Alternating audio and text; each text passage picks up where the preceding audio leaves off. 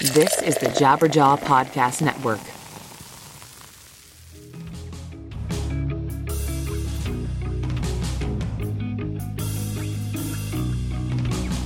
Hello, everyone, and welcome to, well, this isn't a regular episode of 100 Words or Less, but thank you for coming anyways. I'm your host, Ray Harkins. Merry Christmas! Happy Kwanzaa! All the other holiday stuff that people celebrate during this time of the year. Of course, I don't want to be, excluding anybody, so I'll just say holidays. So happy holidays to you. Hopefully you're surrounding yourself with loved ones, presents, football games, basketball games, and ultimately relaxation, because this is the time of the year where everyone kind of is able to collectively slow down and hopefully disconnect in some capacity. So I hope that you are doing that. I'm doing it to a certain extent, even though I started a new job. So I'm, making sure I'm staying on top of everything and then learning all of the intricacies that go into it. So when the new year comes, I'm not just like, hey, I don't know what I'm doing.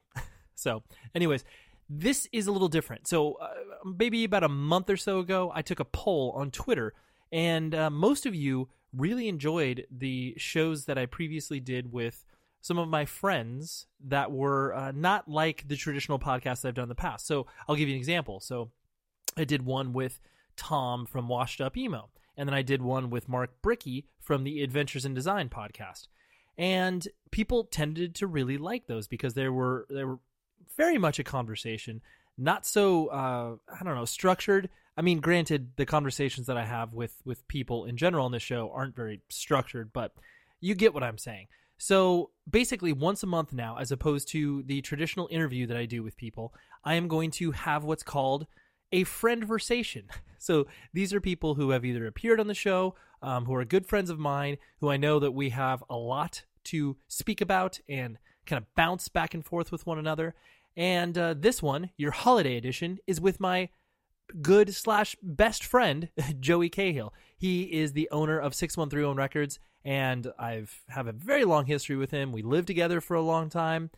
Actually, at the moniker of what his record label is, the 6131 House in Huntington Beach. We lived there for a while. I lived with him in Long Beach when we lived at his mother's house. She didn't live there, to be clear. But anyways, so yeah, I just kind of, him and I shot some ideas back and forth, and we landed on this fun little, I don't know, maybe mini episode. But like I said, once a month, I'll be sprinkling these in. And hopefully, if you like them, please let me know. So email me, 100wordspodcast@gmail.com. And some stuff is changing next year. The producer, Tom Richfield, he is stepping down. Basically, he doesn't have time to keep up with my massive amount of output that I do on a monthly, yearly, weekly basis. So he is gracefully stepping aside. So I'll be editing a few shows here and there until there's a new friend of mine that's going to help with the January episodes. But needless to say, the show will go on. I am saddened about Tom's departure, but it was a total amicable split, and I wish him all of the health, wealth, success, just the best for him, because he helped the show tremendously, and this is my outpouring of love to him. So thank you very much, Tom. I sincerely appreciate all that you have done. So yes.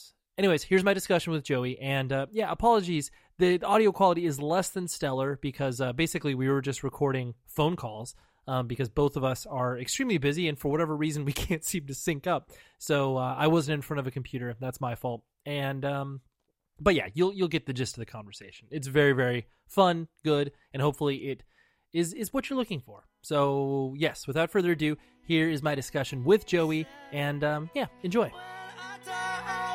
Take you with me. Are you here for your love? All right, now we're recording, Joey. Oh. Cool. Spectacular. We're doing this. We're doing it. So obviously I brought us together to start this somewhat reoccurring series of talking about stuff we care about. I call it a Friendversation. Nice. which seems to me like, I don't know. I feel like I should have heard that by someone else at this point, but I've never heard that word before. Have you? Neither have I. Yeah. Well, let's trademark that so we don't get this out to the world. Get a patent on that. Taylor Swift trademarks everything. You can do it too. Wow, wow, that's true. Yeah, she's in 1989, right? Like she's trying to trademark that. She trademarked the year 1989. I mean, is that Kudos. just internet reporting, or is that like the real deal? It could be both. I have no idea. I mean, I know she trademarked This Sick Beat, which obviously is an important thing to trademark. So I wouldn't be surprised. True. Yeah, that's true. I mean, I don't know. I definitely.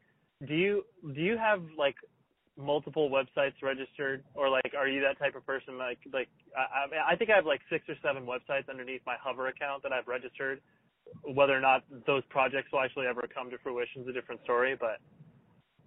No, I actually don't. They're all. I mean, there's like a bunch of different 6131 sites, but they all link to 6131. Got it. Well, you're prudent. You're prudent about it. You don't react, and I'm like, I'll spend $12 on this, and then it's like, oh, I guess I'll continue to. I'm going to do it again for another year. I think I have joeycahill.com, but that might have expired. Do you have your son's name? Because that's an important component to have. No, but I should. Do it, because that's, who knows, man. You don't want some like weird squatter being on your son's name, and then he gets famous, and then you have to pay $100,000 to get the website back. It's true. So yeah, there you go. But this is not why we came. This is not what we. This is not what we came here. The tangents have begun. And that's why I think people enjoy it. I wanted to talk to you about, well, first of all, we can mourn the loss of Rdio, because both you and I adored that service. Yes. And did you get that email today in regards to like the farewell from Rdio, like you can download your account here or whatever? Well, I saw someone on Facebook post theirs yesterday, so I went and did it yesterday and looked. Nice. Yeah, I didn't. Yeah, I have a confession to make, and it's one I'm ashamed of. But I actually about 3-4 weeks ago, probably it was before Pandora bought Rdio, I switched to Spotify. Whoa, dude! How? I mean, I and this is basically why we brought this up, just because I feel. I mean, we're in 2015, and like the access to music is obviously so great, but it's so interesting how like people consume music. Because like I as you know, I just recently started a new job, and I'm working with people who music isn't the center of their world like it is for you and I. And so like kind of, but there are people who like listen to music and know what's up. Like there's a dude who likes metal, and he would ask me about like, do you like Deaf Heaven? And I was like, oh, that's cool, that. And I asked him, I said, how do you listen to, you use Spotify, or like, what do you use? And he's like, no, I just use YouTube, and then if I like it, I download it. But like, I think he's talking about download, like, the non-legal way. Right. Oh yeah. But and then I hear things like that, and I'm like, well, here's an adult, and I view most YouTube listeners as like, children. Like that's how like, a 15-year-old boy or girl listens to music rather than a grown adult. It's just so bizarre. Yeah, I assume young kids use YouTube, older people use streaming services, and then someone buys things off iTunes. Right. and then 0.004% use Tidal. Yeah. Sorry, Jay-Z. But I know, but so do you like Spotify? Is that a thing you enjoy? No, Audio's way better. The reason I switched is because it was like the writing was on the wall. I mean, it's kind of like VHS or beta, HD, DVD, or Blu-ray. Like someone's gonna come out on top. I don't know about Blu-ray and DVD, but like, or HD DVD, but like VHS and beta. Beta was the better technology. VHS just won. And it's like kind of looking like same with Rdio and Spotify. Like I think Rdio is cleaner and easier to use, and easier to search and find people and find your friends and whatnot. Where Spotify I think is still kind of clunky.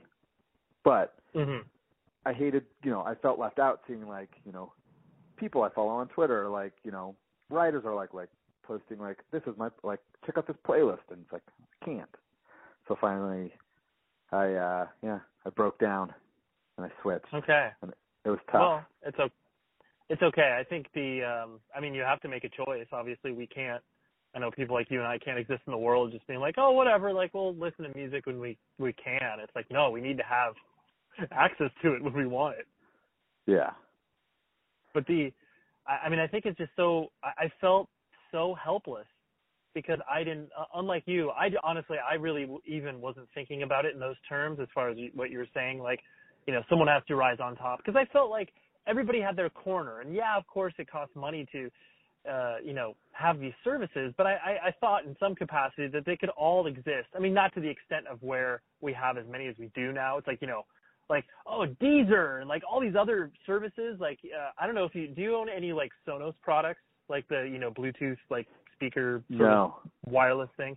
So I own one for my living room, and it's one of those things where they give you multiple options of connecting music services to it. And like, dude, there's like 40 different options, like companies That's you've crazy. never heard of. I know. And so anyways, I just felt like, okay, of course some of those are going to fall off, but it's like, yeah, the top like 2 or 3 could remain. So I was blindsided and was just like, oh my God, I don't know what to do. And so like, I just felt helpless because I was like, okay, I used Spotify back when it first launched and I didn't like it at all. So I was like, I don't want that as an option. So, I mean, I've joined up with Apple Music and I'm doing that, even though it's been okay. It's, I like it because obviously Apple knows what they're doing in regards to integrating all their services together. So you feel, you feel safe in their system, so to speak. And like, creating playlists and doing all that stuff is very, very simple and intuitive. And it's cool how it obviously syncs up across all devices. But, it's just one of those things I feel it's like, oh yeah, like Rdio did that better. But, yeah. Well, and I don't feel like the selection is any different. Like, I don't feel like I'm ever missing anything from one service or another. But, Spotify is supposed to be larger, right? I think so, but who knows what that means? It could be like, classical musicians that they have more, like anything that I want to listen to that's available digitally, like they have. Mm-hmm. Like, I feel like everyone's going to have it. It's not right. I know for a while, like Revelation was on Spotify, but they weren't on Rdio for whatever reason. And then they were added to. They ended up on Rdio, but I think for the most part, everything that I want to listen to is on that. Yeah, on all of them. But I just feel like going back to, I guess, the original point we agreed on is the fact that like we shouldn't feel helpless to feel like there's no sort of whatever elegant magic bullet solution for like, yes, this is the one that everybody can kind of agree on. I think that's what frustrated me the most, of just like, oh, I have to choose like a shittier option? Fuck. Yeah.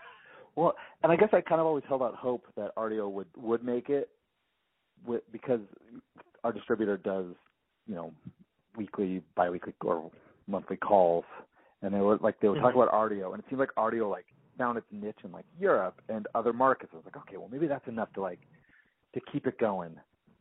But then interesting. Yeah. Yeah. No, then Pandora comes across and offers them a boatload of money. They're like, well, we can't say no to $5 gajillion. Yeah. Even though, what they sold for like $3 billion or something, or was it even less than that? I think it was less than that.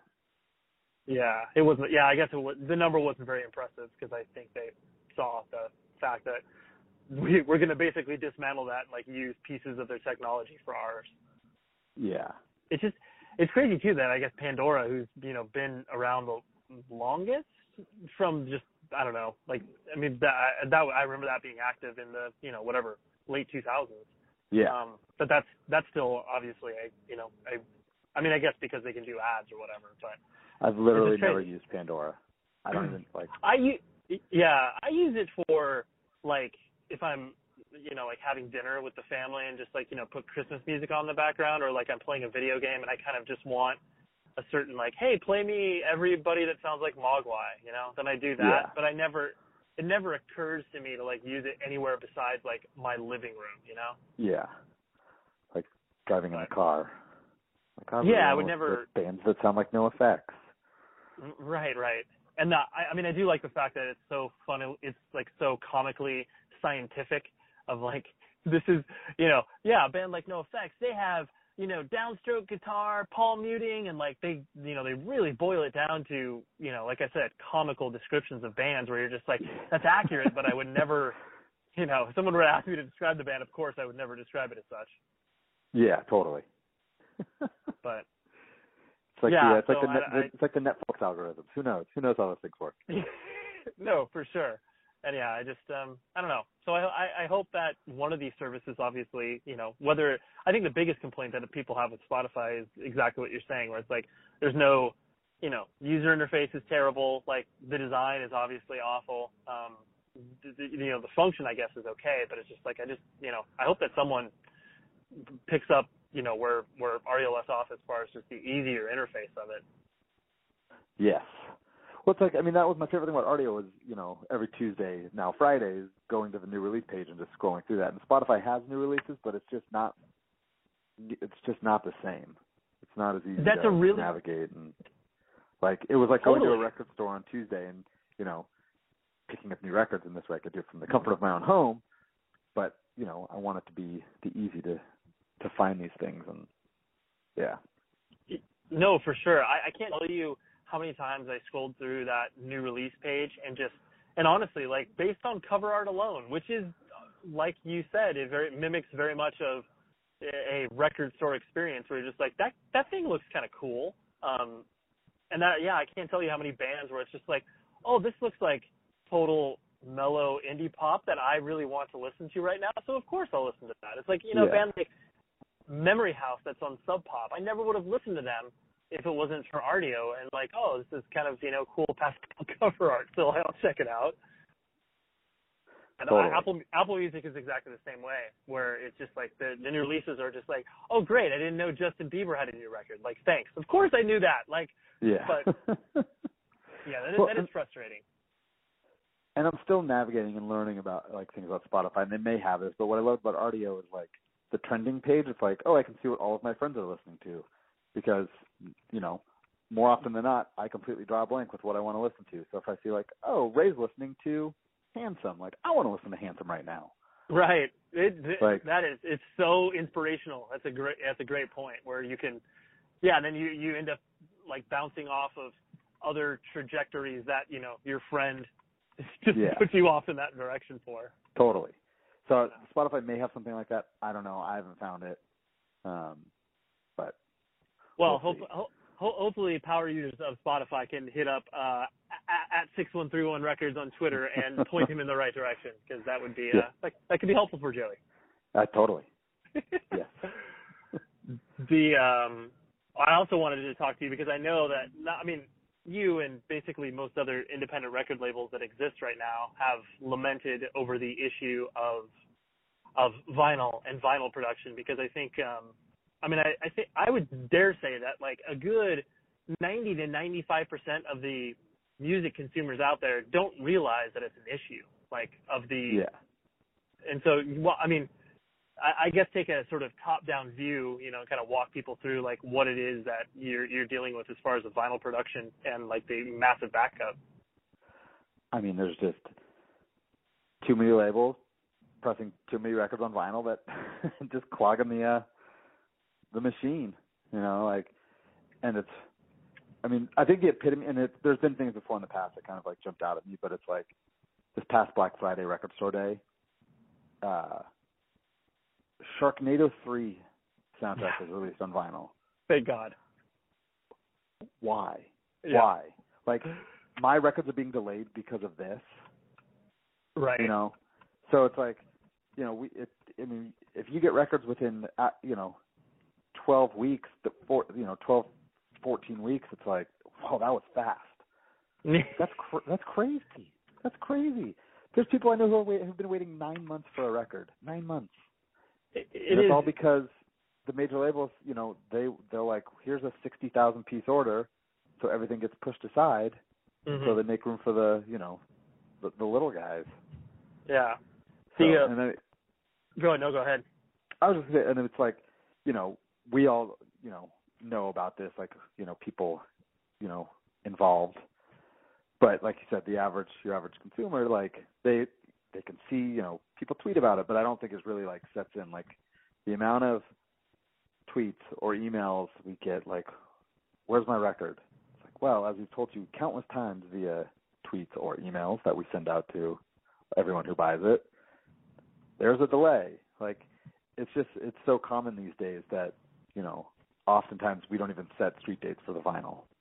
The record will come out digitally or on CD or cassette, which is a whole other topic.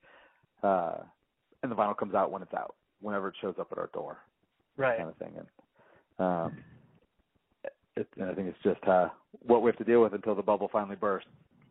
Yeah, it's crazy. I think it doesn't show any signs of slowing down anytime soon. I mean, I just it blows me away when, like, you go to a store and you want to buy a record and it's a single LP. I mean, not even gatefold, which doesn't add a lot of cost. Not 180 gram, which really doesn't add a lot of cost, and it's $30. Like, right. That record cost them. I'll be extra generous and say $7 a unit, and that's probably high. Totally. Like the bubble will burst. The burst of CDs. It's bound to happen. Yeah.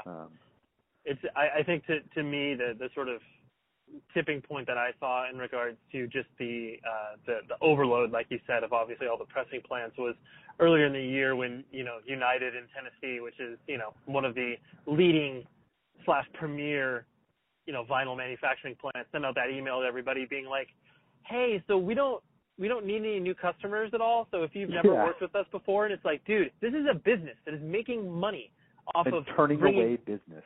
Right. Like, to me, that was just like, holy crap. Like, this is uncharted waters, unprecedented, whatever you'd like to call it. It's totally, reached that point of no return where it's only going to get worse before, it gets, I mean, obviously it'll level out, but, I'm glad you brought up the whole price point thing, because I think this was, I don't know, maybe a year or so ago when Property Zach still existed. He had me write a piece. I can't remember exactly the premise or the point I was trying to make, but it was basically something along the lines of the economy of vinyl, where it's just like, why, like, if you like records so much, like, don't support this general idea of, like you said, spending $30 on an LP that it, like, has nothing, there's no soul in it, like you said, it's like, paper thin vinyl, like, no insert, like, no gatefold, everything you were just talking about. And it was, so I kind of walked through in the same fashion that you just did, where it's like, oh, this is how much roughly it costs a unit, and blah, blah, blah. And like, why are they charging this much? And it's like, yeah, you could argue that, if it's a soundtrack, if you're licensing and whatever, there's other costs that are added to it. But at the end of the day, there's still that predatory nature that happens when you do see people looking at a format and being like, well, yeah, let's squeeze blood out of this stone, Yeah. And it's just, I mean, it just makes me so mad, because it's like, you look at a label like Matador, the last Bell and Sebastian record, they did like a 4 LP box set, which I ordered, and it was like $35. 4 LP box set. Like, wow, that's doing it right. I mean, maybe it was $40. Regardless, like, it was slightly more than a single LP that you would buy at Urban Outfitters. Right. For sure. And people like you and I too, like we're obviously a very, very small subset of collectors that, like, we're going to pay higher prices for stuff that people would define as absolutely absurd. Where they're just like, what do you mean you're spending, whatever, $220 on a, box set of this stupid thing or whatever, like, yeah, we're a minority. But then when you do walk into your Amoebas and, like you said, your Urban Outfitters, and you see the general music consumer that's buying a $30 black vinyl LP and doesn't realize that they are just, they're getting bent over in so many ways. That's when it's like, oh God, like, that's again. And maybe that's why it'll be okay. Like, the bubble won't burst, is maybe because there's so many new consumers. Whereas, like, CDs, I feel like everyone was buying CDs, and the major labels were just like, oh, we can make more money off this. So they just kept raising the prices, and finally people were like, we've had enough. But with vinyl, Right. you know, how many people buying vinyl now were buying vinyl, 10 years ago, like where, an LP was $10. So it's like I think the majority of people probably haven't seen like the price go up so heavily. That's true. Yeah. If their base of knowledge starts off at, $25 to $30 for a single LP, then there's only one way to go, and that's obviously like down, because, there comes a certain point where the people who have been fans of the format for a longer period of time are just going to be like, no, I'm not interested in that. But then again, then you see those people who are obviously like more, dedicated or avid collectors who are just gravitating towards the whole, re-release, more elaborate packaging. Like, there's more care dedicated in that, so a person is willing to pay a little bit more money for that, because totally. It obviously it has a soul behind it, as opposed to we're just doing this because we're just raping our vaults of master tapes and master rights. Yeah. But totally. You brought a good point in there of the I think it's funny because so many people obviously hate cassettes. I hate cassettes, you hate cassettes, like that's it's not public knowledge. But guess who's buying cassettes? Me. Really? Yeah. What have you bought? Joey, come on, man. Is this going to be like you? Is this? Oh, you bought. Oh, okay, you bought the brand new demos. Brand new tape, like the self-defense tape. I was just in Boston, and it was like I bought the Ice demo, and I got a free demo, and the Firewalker demo. Like, I have a tape player. I'm literally never, unless they're on Bandcamp, I'm literally never going to hear them. But that just speaks to your collector's nature. It's true. I appreciate a demo tape. I appreciate it. Like, it's not a CD. It's not just a link on Bandcamp. Like, I appreciate a demo tape. Like, it reminds me of going to shows when I first started going to shows, and my car still had a tape player, and bands had demo tapes. Like, That's cool. I appreciate that. Yeah, absolutely. Well, that's a different story than just, obviously, people that, again, just your average music consumer is probably not making the connection of, cassettes take like a week and a half turnaround, so we can get those manufactured immediately. And that's why there is that other option of a more tangible physical release, because vinyl is impossible to get produced in a timely manner. Oh, yeah. We started doing cassettes, but, for that reason. We get them quick. They're there by street date. There is a market for, it'd be small, but there's a market for them.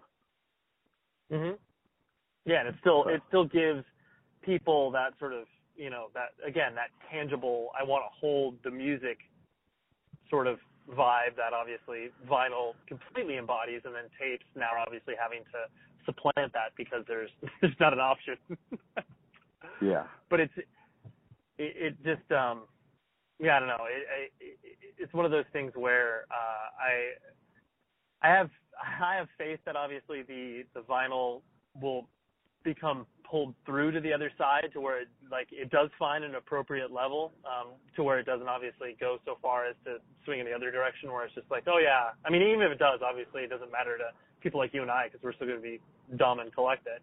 But that it just because I just hate to see, your average showgoer kid, shelling out so much money for something that is, really not. I guess that you could maybe equate it to T-shirts as well, where it's like, it seems like the bare minimum that a band charges for a T-shirt is $15. Yep. These days. And most of the times it's like, now I'm even being like, oh, $20, that's not that bad for a T-shirt. I'm like, wait, hold on. Yes, it is. It's terrible. T-shirts, like for a band on tour, I understand. I remember when, I think it was like Have Heart Ceremony Blacklisted tour, and they all sold shirts for $12. Maybe it was in $15, and it was just like, oh wow, like they're going for it. Like, they're making that jump. But it was also at that time, like, gas prices were crazy high, and, like, they're, you know, I get that. Like, if you can squeeze out a couple more bucks because you got to, you know, you're in California and it's, you know, $4 a gallon to get your 15-passenger van in a trailer. Like, all right, I can accept that. Right. But, there definitely is that that kind of you know, non-verbal social contract in regard to merchandise, because you do feel that because there is that, you know, I mean, literally 100% markup on shirts and other, you know, clothing goods, that it does go immediately back into the band's pocket. Yeah. There is that, you know, like you said, that sort of direct, like, hand to mouth. Like, we have to charge $12 because we have no other way of being able to fund ourselves at the next show or whatever. I mean, I went and saw Run the Jewels the other night, and I was like, oh, maybe I'll buy a shirt. And they were $25. And I walked in, and I was like, nope, not buying a shirt. Like, that I know what shirts cost. I know what and especially at the quantities they're making them in. Like, I just can't spend $25 on a shirt. Yeah, I know. I'm the same way. I mean, 20 is the most I spent. I think when I saw when Hum played last fall, well, no, not last fall, like a month ago. Yeah, I guess we're still in fall, but it's almost last fall technically. Totally. My mind has moved on to like 2016, but yeah, I think their shirts were $20. I had no problem shelling that out because I was like, when am I going to buy a Hum shirt again? But then, yeah, when you do have that run-in with, it's like, well, this is a pretty active touring outfit, and like, yeah, I can, I'll pass. Thanks, but no thanks. Yeah. It doesn't have to. Go ahead. Well, what's crazy is, like, I was like, if they had a sweatshirt, I'd buy a sweatshirt. It's like, I don't really have a problem with spending $45 on a sweatshirt for some reason, but it's like $25 for a t-shirt. It's like, I got to draw the line there. Well, but then I think if you got up to like the $50 to $60 range for a a hoodie or something, you know, the alarm bells would probably go off there. Yeah, totally. I think with sweatshirts, I can, you know, I wear a t-shirt once and I throw it in the wash. Like, I can wear a sweatshirt a few times before I need to wash it. I'm not that messy of an eater. So maybe I get more use out of it. So it's like, all right, I can, you know, spending a little more money, it's going to get a little more time. Right, but then it's awful. Hello? Oh, can you hear me? There you go. You're back. Oh, hey. But then I said, but the sweatshirt on eBay is awful because it costs so much to ship a hoodie. I just shove them in priority mailers. Right. Just wrap it up like as tight as you possibly can. Yep, and just cover that thing with tape. That's good. That's good to know for the future. Unless you need to sit, and then except when they go to Europe, then it's horrible. Then you're people are paying almost like the same amount for shipping as they do for, you know, the final cost of the good. Yeah. I also wanted to, just because I know in the past people have, and it's funny because, you know, the bands that you and I are probably going to both mention in regards to the whole, you know, buried treasure, whatever. Like, you know, these are bands that have existed in our lives for a long time, and then we kind of take for granted that, like, oh yeah, like no one knows about them anymore. And I think that's what's so, like, I remember I talked to my friend Tom Mullen, who does that Washed Up Emo podcast, and I mentioned Neil Perry. And granted, yeah, Neil Perry's not a household name, but like the amount of feedback I got from people being like, where do I find Neil Perry? And I was like, oh shit, that's right. Like, where I don't know. I guess I could email you a song if you're interested. It's weird, but you could probably find that CD for pretty cheap on eBay, the discography CD. Yeah, that's true. I guess I could have pointed people there. But yeah, it's just, I don't know. It's funny because you just don't think of these things as being like, oh yeah, like, you know, yeah, it's Neil Perry, but you're like, oh yeah, no one knows who that is. But so yeah. I guess that brings us to the point of the buried treasure / Joey and I want to recommend music that you should potentially listen to that is, you know, forgotten in some respects. So I'll let the floor is yours, my friend. You can present the first subject up. Mine is a band. They were a hardcore band from Oxnard, California, called In Control. They were just, you know, people ask me like, oh, you know, what's your favorite hardcore band? And I'll say In Control, and they're like, what? Like, totally. I mean, they put out 2 LPs on Indecision, a 7-inch on Ravelry, and another 7-inch and a demo, which 613 had the pleasure of re-releasing a few years back when they played a reunion. We did a 12-inch of both, but they were just, to me, like the perfect hardcore band. Like fast, good breakdowns. They actually, their songs had something to say, and they just came to me in a time in my life when I didn't have a lot of friends going to hardcore shows, and like through them became friends with them, and just made friends with, a lot of people I'm still friends with today. Traveled the East Coast with them, and they were just everything I would want and more. Right, you got a lot of attachment to that. Because In Control is such a bizarre band, because it's like, I think if you did not live in Southern California, no one knows about them outside of Southern California. No. Like, so many people have, and I mean, I say Southern California, I mean like all of Southern California, from Orange County to LA to, Oxnard, Ventura, like to San Diego. It's like their presence, while they were never a huge band, loomed somewhat large, where they would play shows and it would be like, oh wow, like those sing-alongs and positive, and like, especially the PCH Club. Oh yeah. I mean, I think that was, I don't know if that was the first time I saw them, but they were like, when I was a younger lad and had no problem driving, like, I would go to shows in San Diego, living in Long Beach, go to San Diego, then go to Bakersfield, then go to Santa Barbara. And they were just one of those bands that would get a lot of like the local shows, like to open, and, just instantly, like, I was drawn to them. But I mean, like, it's so weird because I for a week traveled the East Coast with them, and like, there were kids at the shows, and like, they played with good bands, so there were kids there, but, no one really knew who they were. But then, like, their last show, there was, like, 600 people at a Fets Hall in Oxnard. A normal show, there's, 50 kids singing along and moshing and having a great time. Right. So there's, like, it's so bizarre. And I'm sure there's bands like that from literally every scene in the country. But they are that band for me. Like, they're the band that I wish everyone knew about. An important question that I always find in these is, like, because you obviously have to pick some sort of, I guess, jumping off point for a person. Like, so, say I'm coming into this, say, In Control. I'm like, okay, this sounds interesting. Where would you push people towards that would be kind of the most reflective thing, whether it's an LP, song, whatever you want to recommend. But just to, push people off. And if they like that, then they'll probably like the rest of the stuff.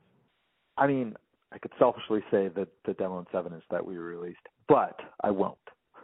No, you can. Hey, call it like you see it. I think their 7-inch, which is just the Nard Curse EP, is probably my favorite stuff. But I think the Another Year LP is probably their best record. Like, the demo and 7-inch is just like when I got into them, so those songs just resonate with me more than anything else. But Another Year was their first LP, and I think that's a perfect place to start. Like, the recording is good. Like, it's probably got some of their best songs. It's fantastic. I think I agree with you. I think the LP is definitely for an unversed person who obviously doesn't get to witness the live fun that was In Control. It's like that's a very appropriate place for people to segue into the rest of their stuff. And I mean, it's I don't remember how many songs exactly, but you're not putting in a lot of work. It's 20 minutes of your time to get through the LP. Right. And, I couldn't recommend it more. Sure. And to be fair, you'll know pretty quickly if it's for you or not. Yeah. Like, I mean, it's not like, youth crew hardcore. But it's not like, I mean, there's probably more of a punk vibe, but I mean, they have, they're like good breakdowns and good sing-alongs. Mm-hmm. There's melodic. There's even like melodic songs. Like, it's great. Yeah, so there it is. In Control, Another Year on Indecision Records. That is Joey's buried treasure, or forgotten about dusty toy in the corner that doesn't get played with as much as it should. The band that I wanted to bring to the table was a band called On the Might of Princes. Oh, yeah. So I know I'm fairly certain you were on. Were you on tour with us when we played with them in Long Island? Yes. Or Okay, that's what I thought. That was the only time I saw them, was that show. Yeah. I think I may have seen them once more, because I think they may have played a festival that I was at. I can't remember, but that was definitely Did they play Chain Reaction, or were they scheduled to play and then canceled? I for some reason remember that they were supposed to play Chain Reaction, but I could also be making this up completely. No, that triggers a memory for me as well. I think that was on like the Rev LP. Yeah. So the Sirens touring cycle that they were supposed to do, and that's when they broke up. So yeah, no, I think you're right. I think they were scheduled, supposed but to. Didn't. Okay. Right. Good Yeah. No, I think you're correct. No, that totally triggered a memory of like, oh yeah, that's right, they were supposed to do that. But yeah, On the Mind of Princes was a band that existed in like, I don't know, the 98 to 2000, early 2000s, and they from Long Island, definitely came up in the same scene as Taking Back Sunday, Brand New, Movie Life, all of that sort of stuff. Kind of, I would say, played around with the whole screamo vibe, like definitely has a kinship to, Thursday, except a little more aggressive, but then had a really strong sense of melody as well. They only put out 2 LPs. I think 1 EP, right? The EP that came out. I think they had 3 LPs. But one, like the first LP but the first one's not very good. That's right. I for some reason I always classified that as an EP, even though, yeah, no, I think you're correct. So yeah, 3 LPs. I'm totally blanking on that. Well, so there's the one that Joey and I just mentioned that came out of Revelation. That was their last LP. It's called Sirens. And then I guess technically second LP. I'm totally blanking on the name of it right now. Can you help me? I'm blanking also, but I'm looking it up as we go. Where you are and where you want to be. There you go. I knew it was. I was like, it's a Taking Back Sunday lyric.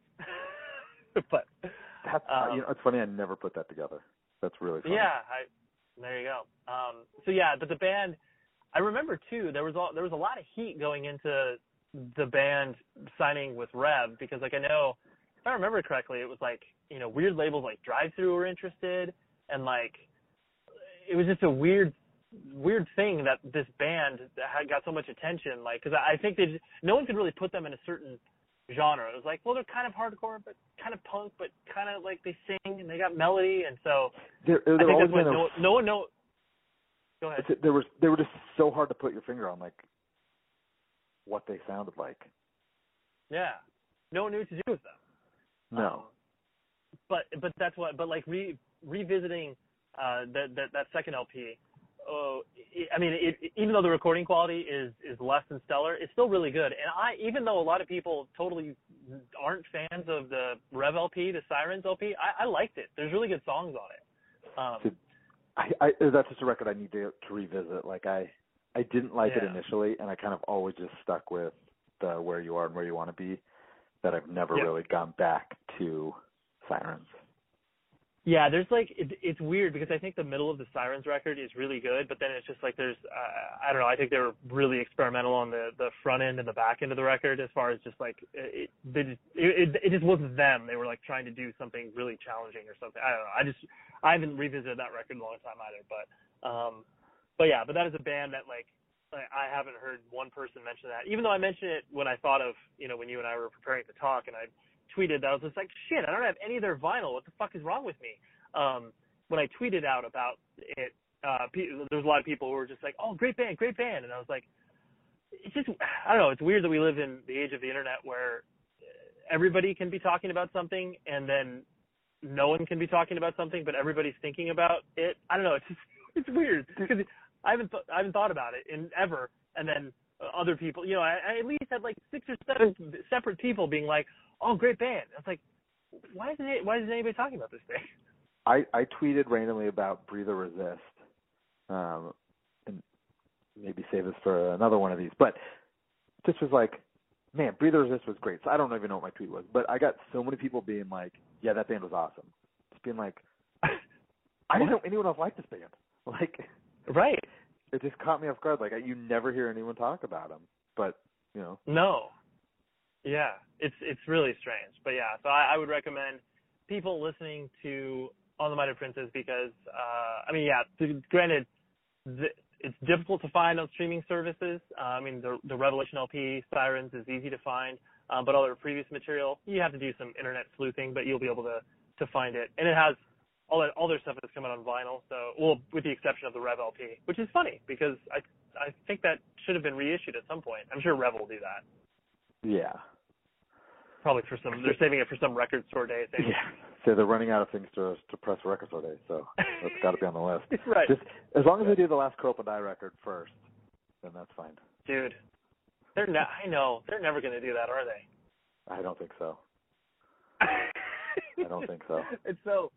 I remember trying to get No Sleep to license that, and it was one of those things where it was just like, Rev wasn't looking for anything like hugely substantial as far as an advance is concerned for the record, but it was one of those things like the finances just so didn't work out to where I was like, I'd feel bad making a friend of mine spend money on another friend of mine to selfishly have this thing in the world for me just to have on the shelf. That's almost worth it. Yeah, actually, maybe in retrospect I should have done that. It's fun. They just need to play a few shows and make it worth it for Rev. I know. That'll be the day, right? Yeah, right. Well, Joey, thank you very much for hanging out, and this was fun. I look forward to more of these sessions moving forward. Thank you very much for having me. So there was our discussion. Hopefully you really did feel like you were listening into two friends kind of catch up. So that's what I'm trying to really harness here. Anyways, thank you to Joey for taking the time out of his busy child-rearing schedule to make sure that, we can hang out and talk. I appreciate that. And many of you have been asking about the year-end episode that I always do with Joey and my good friend Jeremy.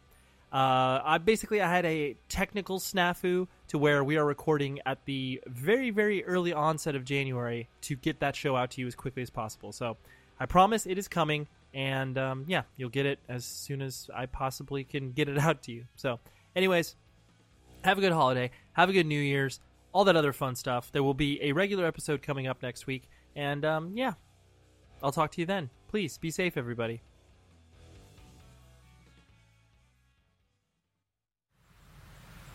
You've been listening to the Jabberjaw Podcast Network, jabberjawmedia.com. Shh.